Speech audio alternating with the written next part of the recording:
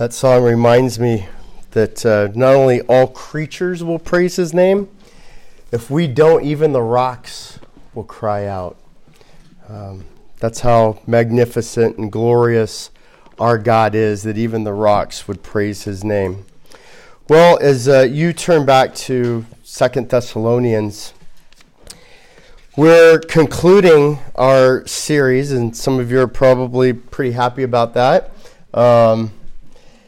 It's interesting. You know, we started just kind of trying to answer some of the questions about what's going on with the conflict between Israel and the Palestinians, and really it's way more nuanced than just looking at the current recent political structure. Really, this is it's a biblical issue, and the two reasons why the media or the world will never get this right or never understand this issue is, one is they don't have a biblical perspective. You know, we went back and looked at the history biblically, you know, over a 3,000-year history between Israel and the people that are in that area of Palestine, you know. And the second reason is they don't understand the demonic dimension that's behind this. There is a demonic force, and we don't talk about that a lot. We for whatever reason, it's our kind of conservative. Even though we're not Baptist, we still have kind of that conservative Baptist fundamental hangover that, you're either charismatic and you talk about the Holy Spirit all the time, or you don't ever talk about the Holy Spirit, or you don't ever talk about Satan and demons and the demonic, or you do.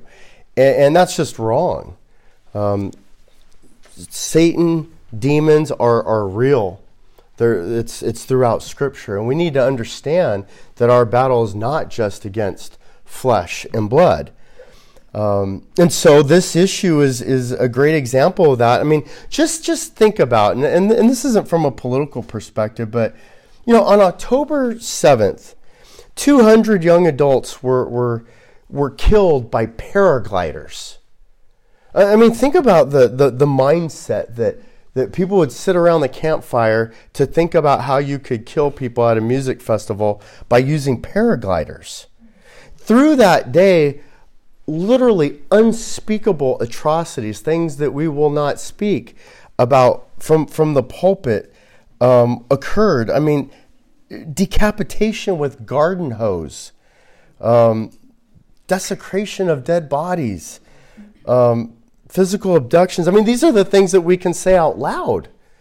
They have the video. They have the coverage. This isn't propaganda. I mean, they literally have GoPros of the video of what took place. Women, children, elderly were killed. If you're not quite sure about the truth of all the information, I mean, you understand that there's hostages. Why are there hostages? And who are the hostages?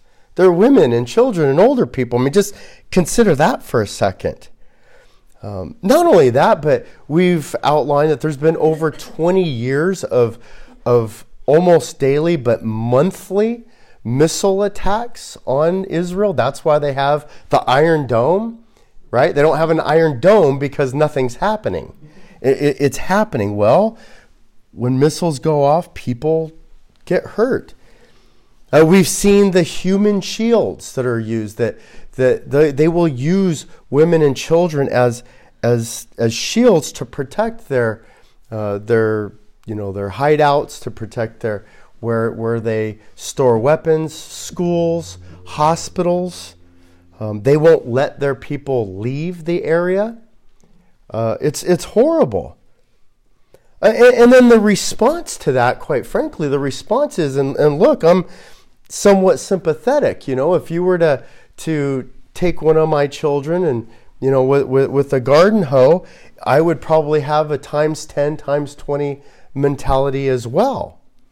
But with that being said, you're talking about thousands of more women and children and terrorists and combatants. All that to say Satan's having a heyday. He's not on one side or the other. He's on team death. He's on team chaos, team confusion. And that's, again, is when you're sitting there and you're trying to take a side, right? Which side? Obviously, we have gone through the history of the chaos, again, biblically starting with the Abrahamic covenant that God has ordained Israel this land, the seed of Jesus Christ, the blessing, the ripple effect of more Israelites, and then even the inclusion of the Gentiles in the covenant of promise. We've seen the history between Ishmael, the history of Esau, and how they would go on from the family of Israel to become, in essence, the family tribe of the Arab nations, and also we would say the Palestinians, and then even more ripple effect down the road, the Muslims. And so despite Israel's clear land rights, remember we talked about how does anybody get land? Either God gives you the land, or you explore and you're the first one on that island, or you purchase and buy the land, or there's treaties, and you get treaties one of two ways, either by war or just by making peace. But that's how everybody on the face of the earth gets land. And so we've seen that by all rights that Israel has received their land, for lack of a better term, fair and square on numerous different levels. Not only the Britons giving them the land of Palestine, but then the United Nations after World War I codifying that and making them a state in 1948. But then really the reaffirmation of that through wars, through the Middle East attacking Israel in 1948, in 1967, and 1973. But really, if you were to categorize all the different wars, there's been about 16 wars in the Middle East with Israel since 1948, Israel having won them all. Talk about a God-ordained thing. And so this is the cycle. There's a little bit of peace, and then there's war. There's a little bit of peace, and then there's war. There's a little bit of peace, and then there's war. And isn't that exactly what we've seen through the pages of Scripture with Israel? That's been the history. All that to say, there's a collision course for the end. And that's our real question when we ask about what is going on in the Middle East today, what's going on with Israel and Palestine, the Palestinians. As Christians, as people, we're like, well, how does this affect me? Where's this going? What's the end? And so that's really been the broader base of our study. And so as we transition from the study and looking at Israel and the Palestinians, we're also in the Christmas season, right?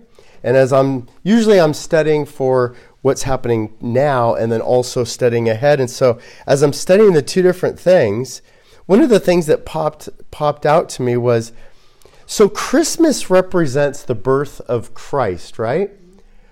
Almighty God, wonderful Counselor, Prince of Peace. That's one of Jesus' titles. It's one of his names. He's the Prince of Peace. And when you think about it, and you think of Israel, you think of the Palestinians, you think of the world. The world is aching for peace. The world so desperately wants peace.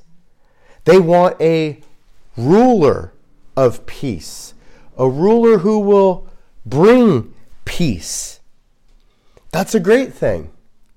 The only problem is Scripture's been clear to us. God has been clear in helping us to understand that while that will come ultimately with Jesus coming back, taking his throne, first something else has to happen. And what's that? Fake peace. A fake prince. A fake ruler of peace. And so in our study, we've been looking at Matthew 24. We're looking at the birth pangs, looking at the abomination of desolation, and looking at tribulation that's coming, right? Well, Jesus in Matthew 24 also warns about this abomination of desolation. We see this today in 5 ways. Today we're going to look at 2 Thessalonians, and we're going to see how Jesus warns us of 5 fake signs of peace. Because remember, the question was, okay, we get stirred up when we see wars in Israel. And what I was trying to express to you is you should actually your antennas should get more flared up when you see peace. That's the real scare, right? So Jesus warns in 5 ways. First, through a covenant of peace. Second, through the man of lawlessness. Third, through the apostasy. Fourth, through a false exaltation. And then fifth, through a seating on the throne. So 2 Thessalonians, beginning at verse 1. Now we request you, brethren, with regard to the coming of our Lord Jesus Christ, and our gathering together to him. Same thing we're hoping for, right? That you may not be quickly shaken from your composure, or be disturbed by either a spirit or a message or a letter as if from us, to the effect that the day of the Lord has come. Let no one in any way deceive you, for it will not come unless the apostasy comes first, and the man of lawless is revealed, the son of destruction. So what's the first thing that we need to keep on watch for? It's this thing called the apostasy, right? And there's elements of the apostasy. But here's the thing. First, keep your composure. As believers, these things, right? The birth pangs, the wars, the rumors of wars, the famines, the earthquake, these things should not freak us out. They should not rattle our cage. Why? Because we know they're going to happen. We should expect them to happen. And in a sense, we should want them to happen. And so we shouldn't be our composure, right, shaken, our spiritual composure, our Christian composure. It shouldn't shock us when sinners sin in the streets, right? When sinful politicians are corrupt and crooked and we act shocked. Like this is the first time in the history that politicians are shameful. Instead, we're reminded again, let no one deceive you. Over and over and over again, we're reminded throughout Scripture, throughout end times passages, that false teaching and deception is a key hallmark to all of this. Let no one deceive you. Whether it comes by a spirit, and this is why we have to be cautious when people say, the Lord spoke to me. Well, maybe so, but we have to check that with Scripture, right? Or a message or a letter to the effect that the day of the Lord has come. Now, there's people today that say the day of the Lord has already come and that we're already in the millennial kingdom. And so this speaks directly to that error. Now, with that being said, just as a little pin, we're going to talk about false teaching. We're going to talk about deception. What we do not mean by that is different views of end times. There are different views of end times, and we've talked about this. There's different views about when the rapture is going to occur.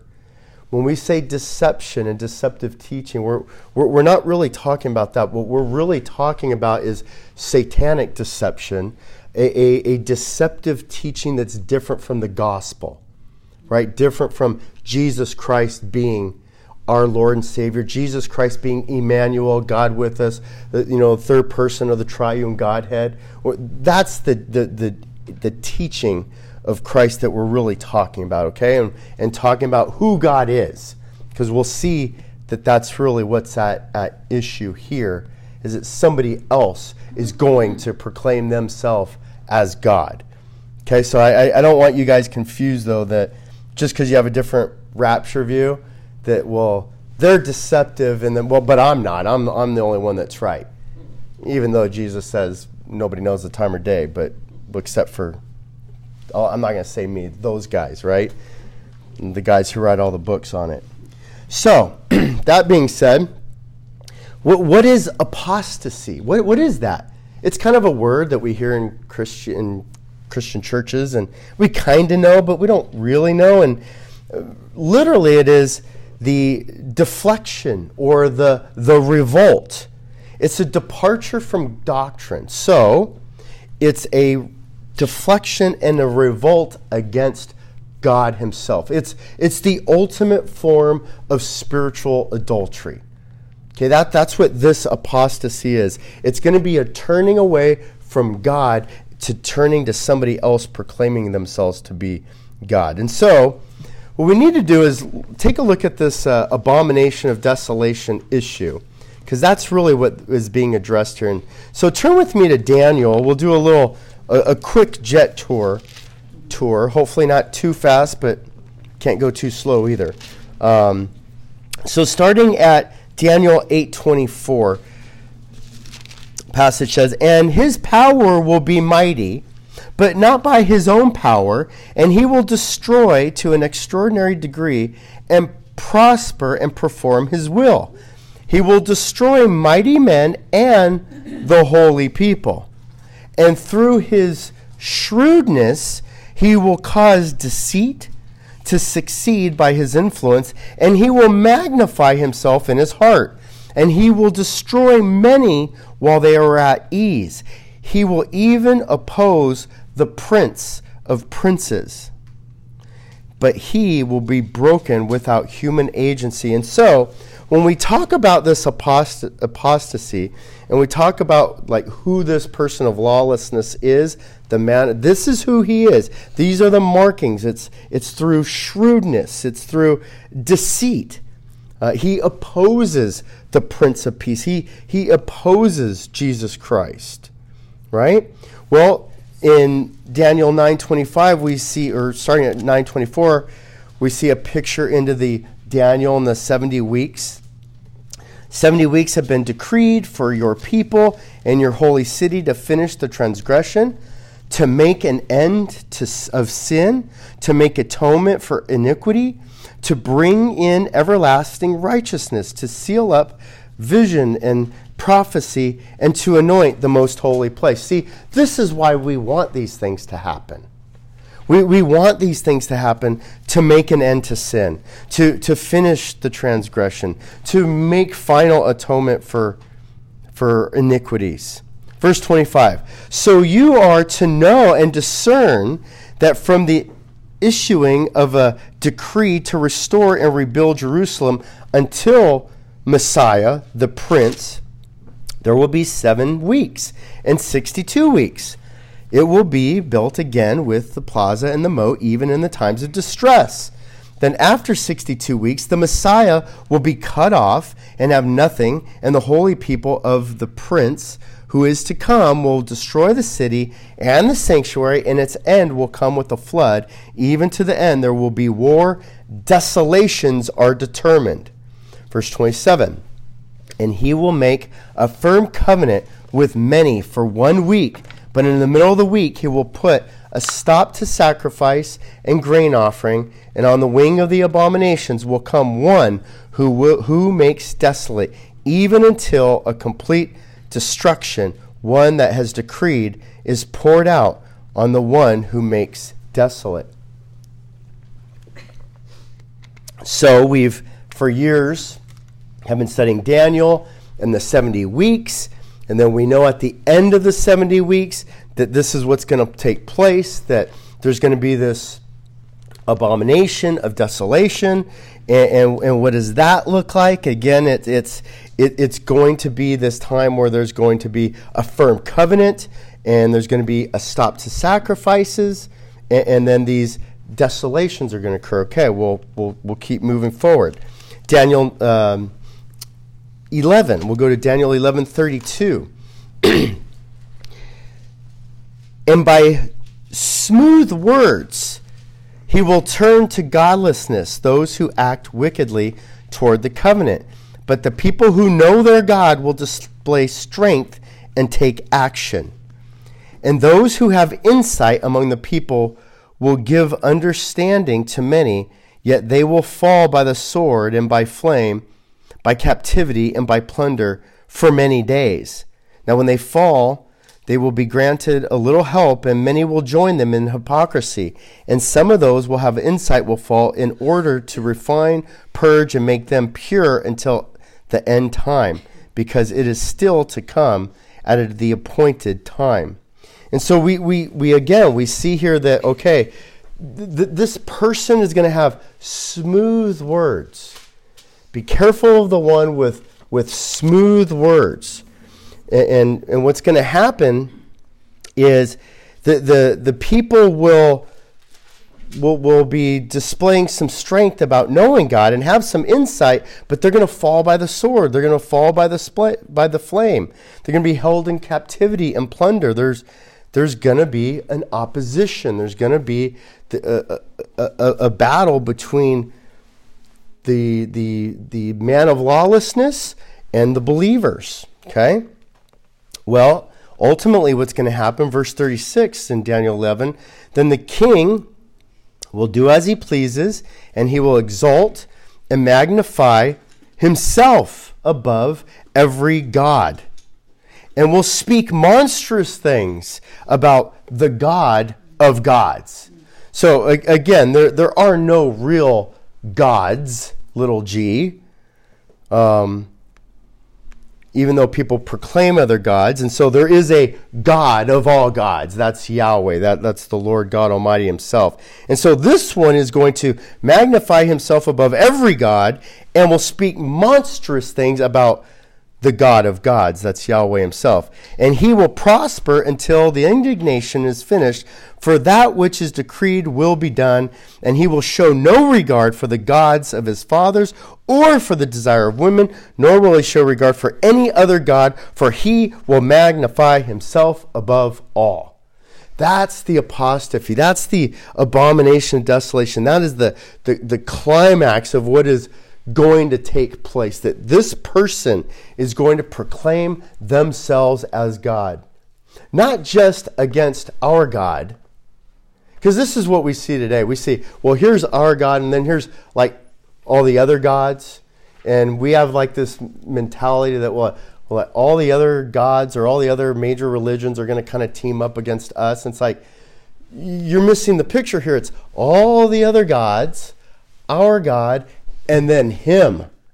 You guys understand that? He is against everybody and will proclaim himself as God of everyone. That's where this is going.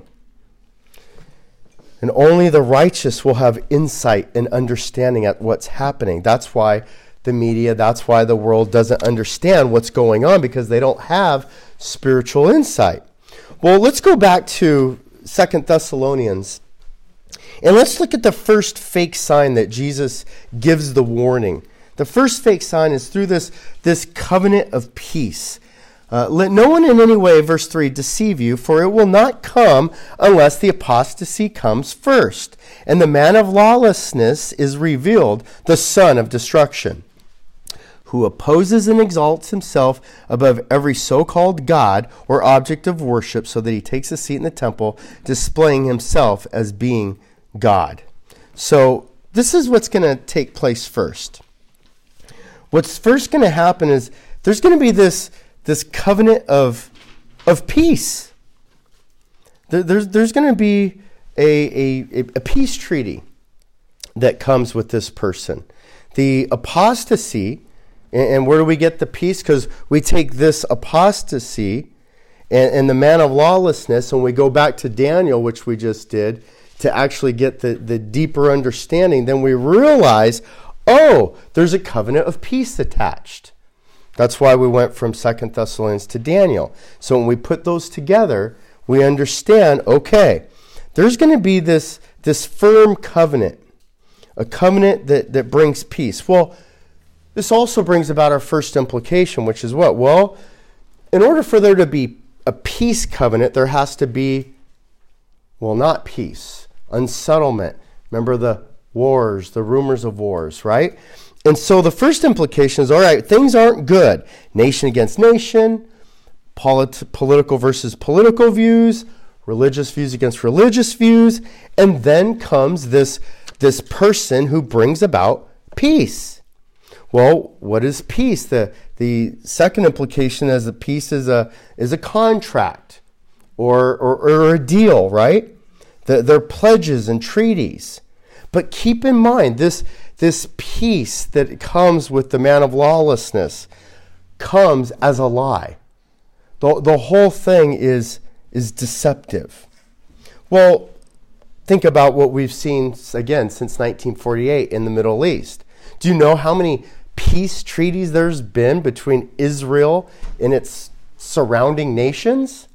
Over 20 peace treaties have happened, and they get broken every single time. Do you know what happened before October 7th? There was peace until October 7th. And then, recently we had, right, okay, we're going to call a ceasefire, right? And why is there a ceasefire? Because you don't want to see death. And so, okay, the ceasefire then hopefully leads to what? A contract of peace.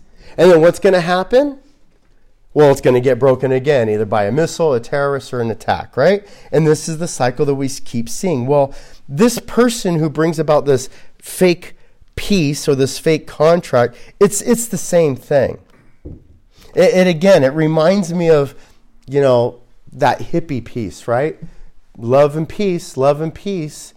They don't understand what peace actually means. It's just a word. We're seeing people marching in the streets right now and protesting for peace. What does that mean? Well, it means that they stop killing each other today. And again, okay, great. We had that on October 6th. People weren't shooting at each other. The peace is never going to end because they don't set peace up under the right circumstances. So they'll give up everything. They'll give everything up for peace to do or follow anything. See the pattern?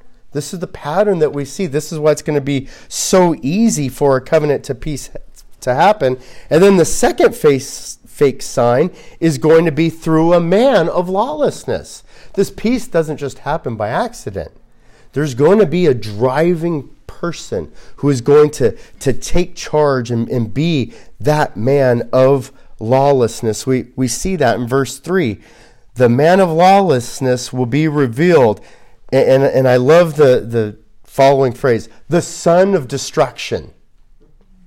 It's like, well, destruction is his name. He's the son. I mean, think about your dad's name, right? And he's like, well, my father's the father of peace. My father is the father of generosity. My father's the father of destruction. He's also known as Captain Chaos, right? And so this man of lawlessness is a son of destruction. We talked about this last week. What does lawlessness look like now? I mean, as a terrible example, it's horrifying that our great example is our government. Our great example is our president. Our president, through executive orders, breaks law. Through state emergencies, breaks law. Breaks free speech laws, breaks border enforcement laws, uses the Department of Justice, the FBI, to break even more laws, to go against political opponents. We see the lack of law being played out every single day now. We saw that right here in Seattle. CHOP and CHAZ, the autonomous zone.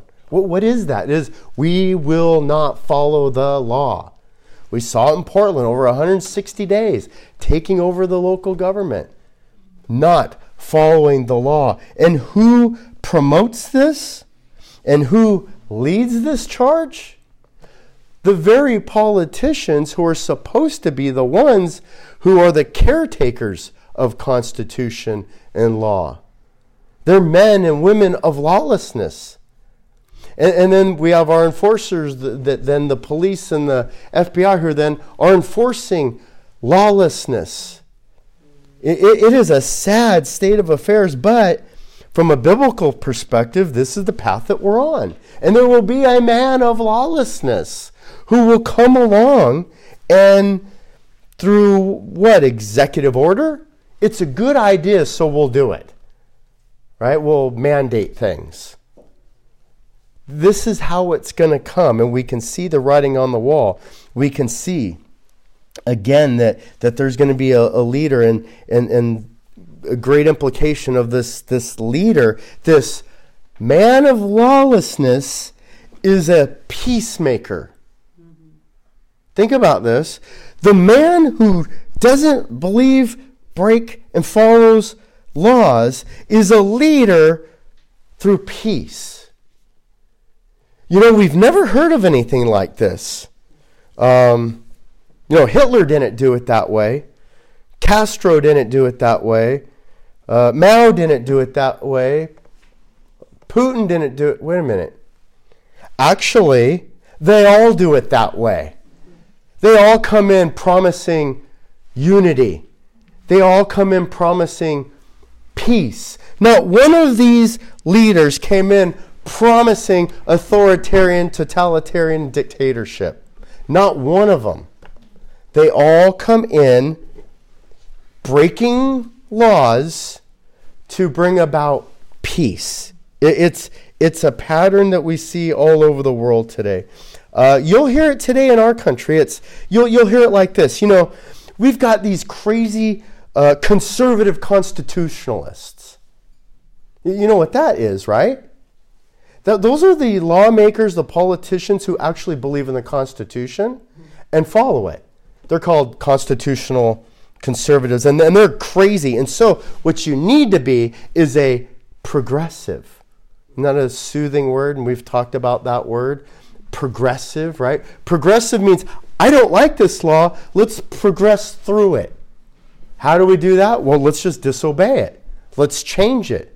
If we can't change it in time, well, then we'll just break it. And this is what we're seeing, that basically, to a progressive mindset, the law is no good, and if we don't like it, we just break it. So this man of lawlessness is kind of their prince of lawlessness. The lawless man is supposed to be the man of peace, but he's really just a fraud and a fake. He's just a fake. The third sign of peace that we see is through this apostasy, through this great revolt, this departure from traditional Christianity. The apostasy will come first, and the man of lawlessness is revealed through the apostasy. See, nobody's going to see it. Nobody's going to really recognize this man of lawlessness, this son of destruction. They're going to love him with thunderous applause. Follow, follow, follow. And so that's why we're instructed. Don't let anybody deceive you. Look, first, there's going to be this thing called the apostasy. And we've been talking about Matthew 24, and we just read Daniel 9. And so this is why this issue becomes so complex, because it's not just about looking at 2 Thessalonians. You really have to have the totality of Scripture. This is why it's taken us 8 weeks to kind of build up to get to this point. But the great revolt, the great departure is from Christian laws. Our Constitution is based on Judeo-Christian beliefs, laws. That's what they're breaking free from. That's what the world is breaking free from. Christianity, Europe, they've been breaking free from Christianity for centuries now. Now it's coming to America. And so the big move then is, and this is the most interesting of our implications, but it's this, verse 4. The man of lawlessness will be revealed, the son of destruction, who opposes and exalts himself, every so-called God or object of worship, we read that in Daniel, so that he takes his seat in the temple of God, displaying himself as being God. Now, here's the thing. currently, right now, there is no temple of God. There's no temple of God. There's no Old Testament temple where there's animal sacrifices being made on behalf of atonement for sin in the nation of Israel. And so one of the great implications here is that, well, there needs to be a temple in order for the man of lawlessness to commit the great apostasy. And so that's one of the things that as a believer we're kind of looking out for is this temple sacrifice. Now, does the temple have to be made of gold? Does the temple have to be, 10 stories tall? Does the temple have to be huge and magnificent? The answer, no. The temple in the Old Testament was a tent. And so all that's required, the altars in the Old Testament were big stones, right? So all that's required really for a temple sacrifice would be a rock and a tent. So that could happen in a day. So don't think that we have to wait for years of construction for a grand temple to be built. But seems to imply that there's going to be a sacrificial system put back in place from Israel. Again, why is it from Israel? Because Jesus Christ already came. Jesus Christ is the sacrifice. Jesus Christ is the blood atonement for our sin.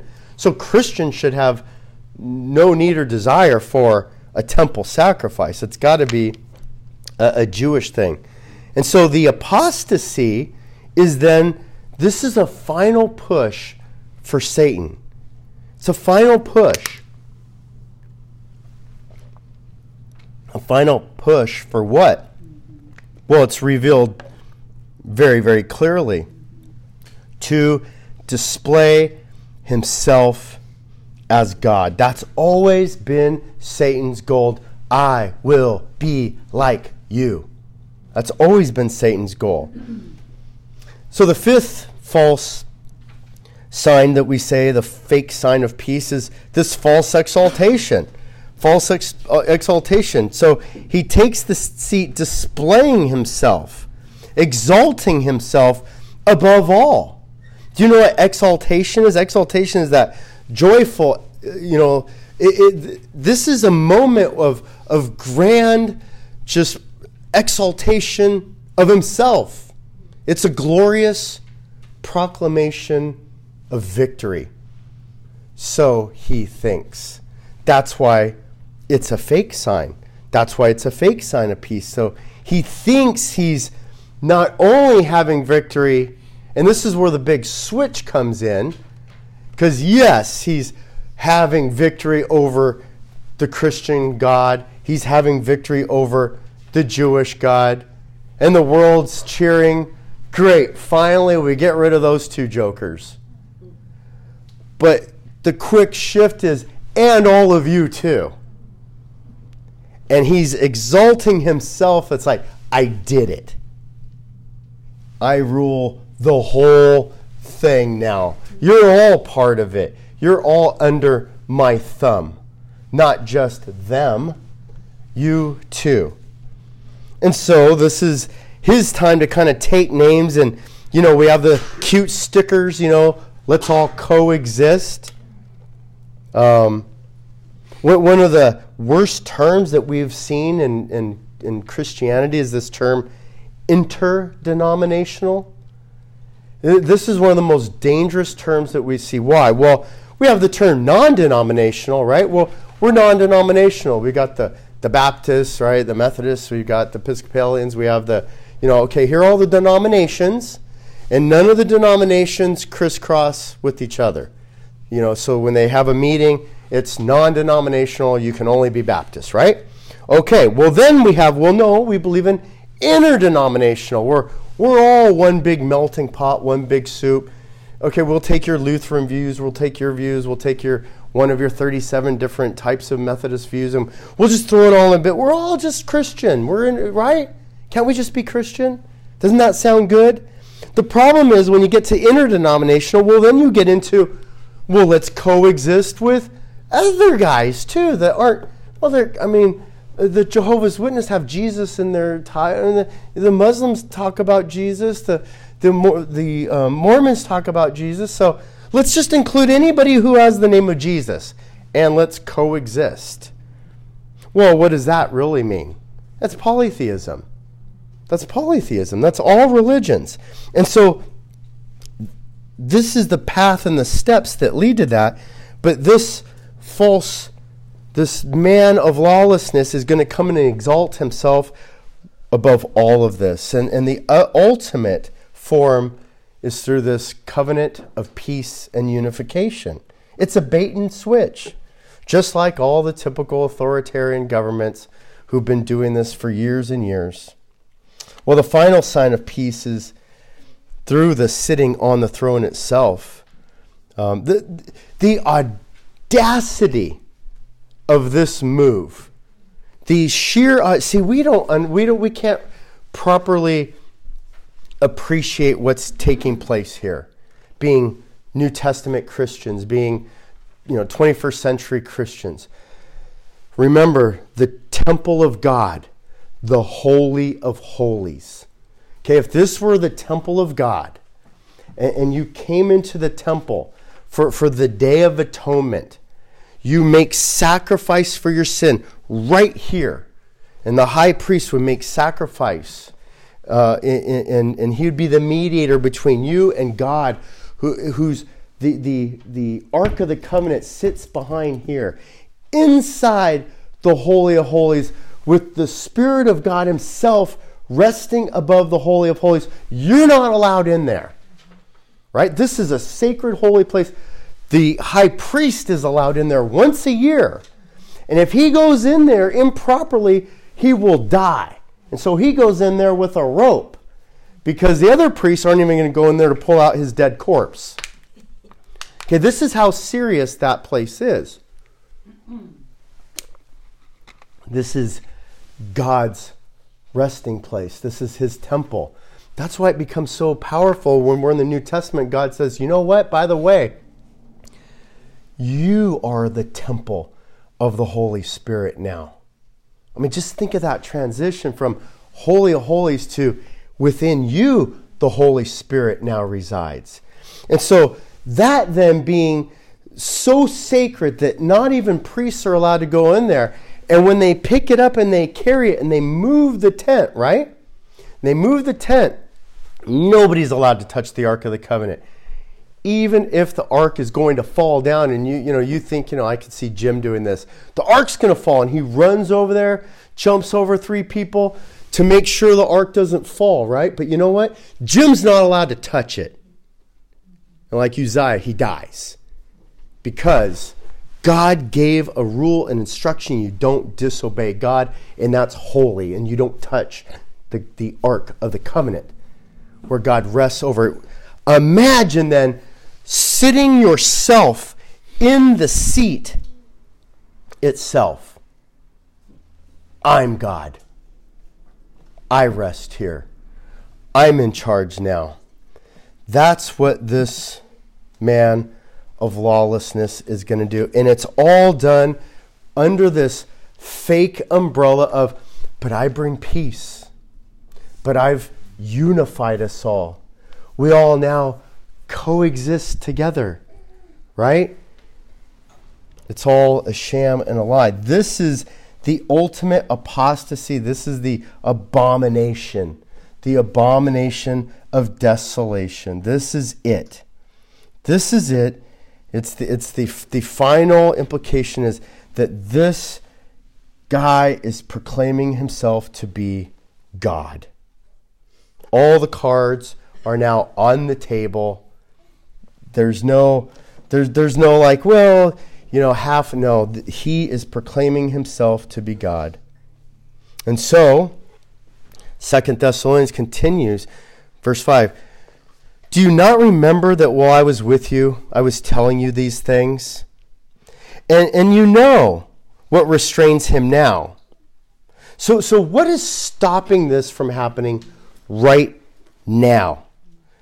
You know what restrains him now, so that in his time he may be revealed. For the mystery of lawlessness It's already at work. The wheels of motion are already at work. Only he who restrains will do so until he is taken out of the way.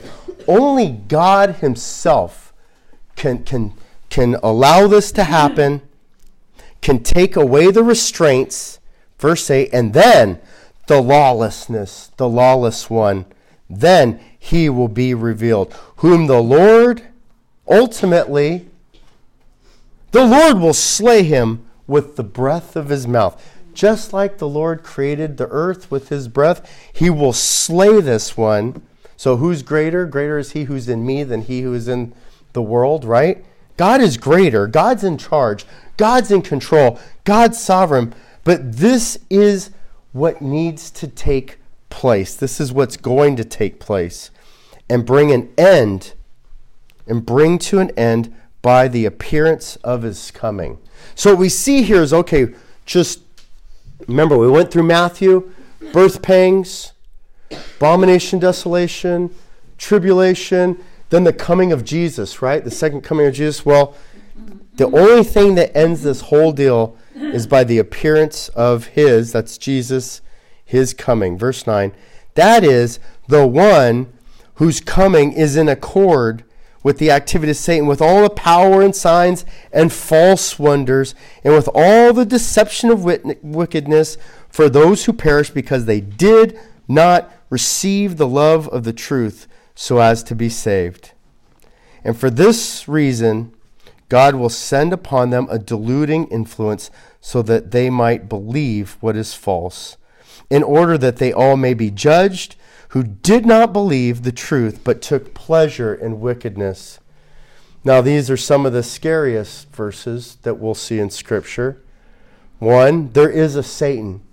There is a devil. There is an opposition, and he is powerful. And he has signs, miraculous deeds, and he will do false wonders. Make no mistake. Look at the words here. False, deception, wickedness, right? But they're powerful.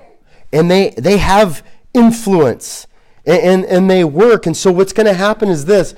God is going to say, look, if you want to rebel against me, if you want to not listen to me and listen to him, and listen to the deluding spirit and listen to the deception of wickedness, then I will turn you over to that. In fact, I will give you what you want. You want that? You got it. In fact, I will send a deluding influence so that they may believe what is false. The restraint is taken off of Satan. The restraints are taken off completely. You are free to follow the deceptive spirit. I will let you. What a scary thing for God to give you what you want. Isn't that what we shamefully ask for? We want this. God wants this. No, I want it this way. No, God wants it that way. No, give it to me like this. No, you need to wait and do it like... Our whole lives is this fight and this battle of what I want versus what God has planned for us and is laid out clearly in Scripture. And so, the scary part is when God says, okay, I release you. I release you. You can have it. Don't ask for what you want. Ask for what God wants. That's why the pattern of prayer is for God's will. And so, judgment comes to those who take pleasure in wickedness, to those who turn from Christ himself. Verse 13, but, we should always give thanks to God for you, brethren, beloved by the Lord, because God has chosen you from the beginning for salvation. Look, God has chosen to save us. We just sang about this last night. Jesus came to seek and save the lost. He was on a mission. He was on a manhunt to seek and save, not to destroy, but to save. How does Jesus save? By dying for us on the cross to pay the price for our sin. So that's what God chose us from the beginning for salvation through sanctification. We're not perfect. We weren't perfect before. We're not perfect now. It's a sanctification process led by the Holy Spirit, by our faith in the truth. And it was for this that he called you through our gospel, that you may gain in the glory of our Lord Jesus Christ. So, what's our final response? What's our final response? We're looking at the ramifications of, Israel and the Palestinians. We're looking at how this affects us as believers. In the back of our minds, we're all thinking the same thing. I don't want to be in the tribulation. I don't want to go through that. How do I get out? Where's the escape hatch, right? But God, what's your plan? What's the plan? And so that very question in Matthew 24 was asked to Jesus. What does it look like in the end? And Jesus plainly and clearly and lays it out right there. Look, there's going to be birth pangs. There's going to be wars and rumors of wars. There's going to be earthquakes. There's going to be there's going to be famines. And then there's going to be this abomination. There's going to be this apostasy where this man of lawlessness is going to sit on the throne of God and proclaim himself to be God. And then all hell is going to break loose because Satan incarnate, Satan himself, Satan, the Antichrist, all the Antichrist, all the false prophets, all the false teaching are going to be unleashed throughout this tribulation. So, brethren, what do? We stand firm. We stand firm. Reminds me of putting on our spiritual armor, right? Philippians. We stand firm in Christ. We hold on to the traditions which we were taught, whether by word, by mouth, or by letter. See, we don't like that anymore, do we? We don't like tradition.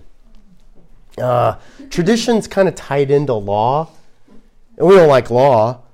We don't like tradition. It reminds me of the royals, right? The royals, they're so stuffy. The king and the queen, and they've got protocols, and you're supposed to bow and wear certain clothes and say, we don't need any of that.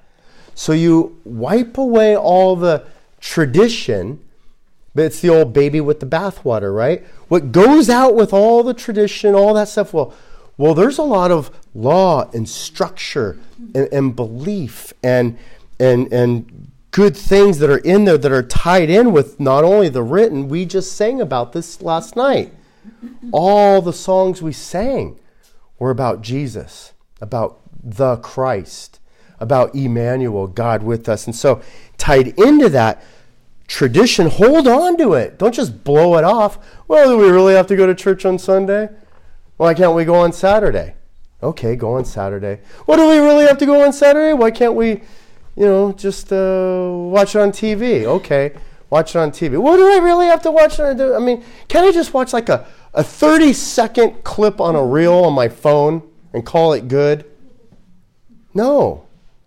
At some point, these things have to matter. So, brethren, stand firm, hold to the traditions which you were taught, whether by word, by mouth, by letter from us. Now may our Lord Jesus Christ himself and God our Father, who has loved us and given us eternal comfort and good hope by grace, comfort and strengthen your hearts in every good work and word. So, goes right back to the beginning. We should be comforted and strengthened by all of this. Going right back to verse 2, and not be quickly shaken, and maintain our composure.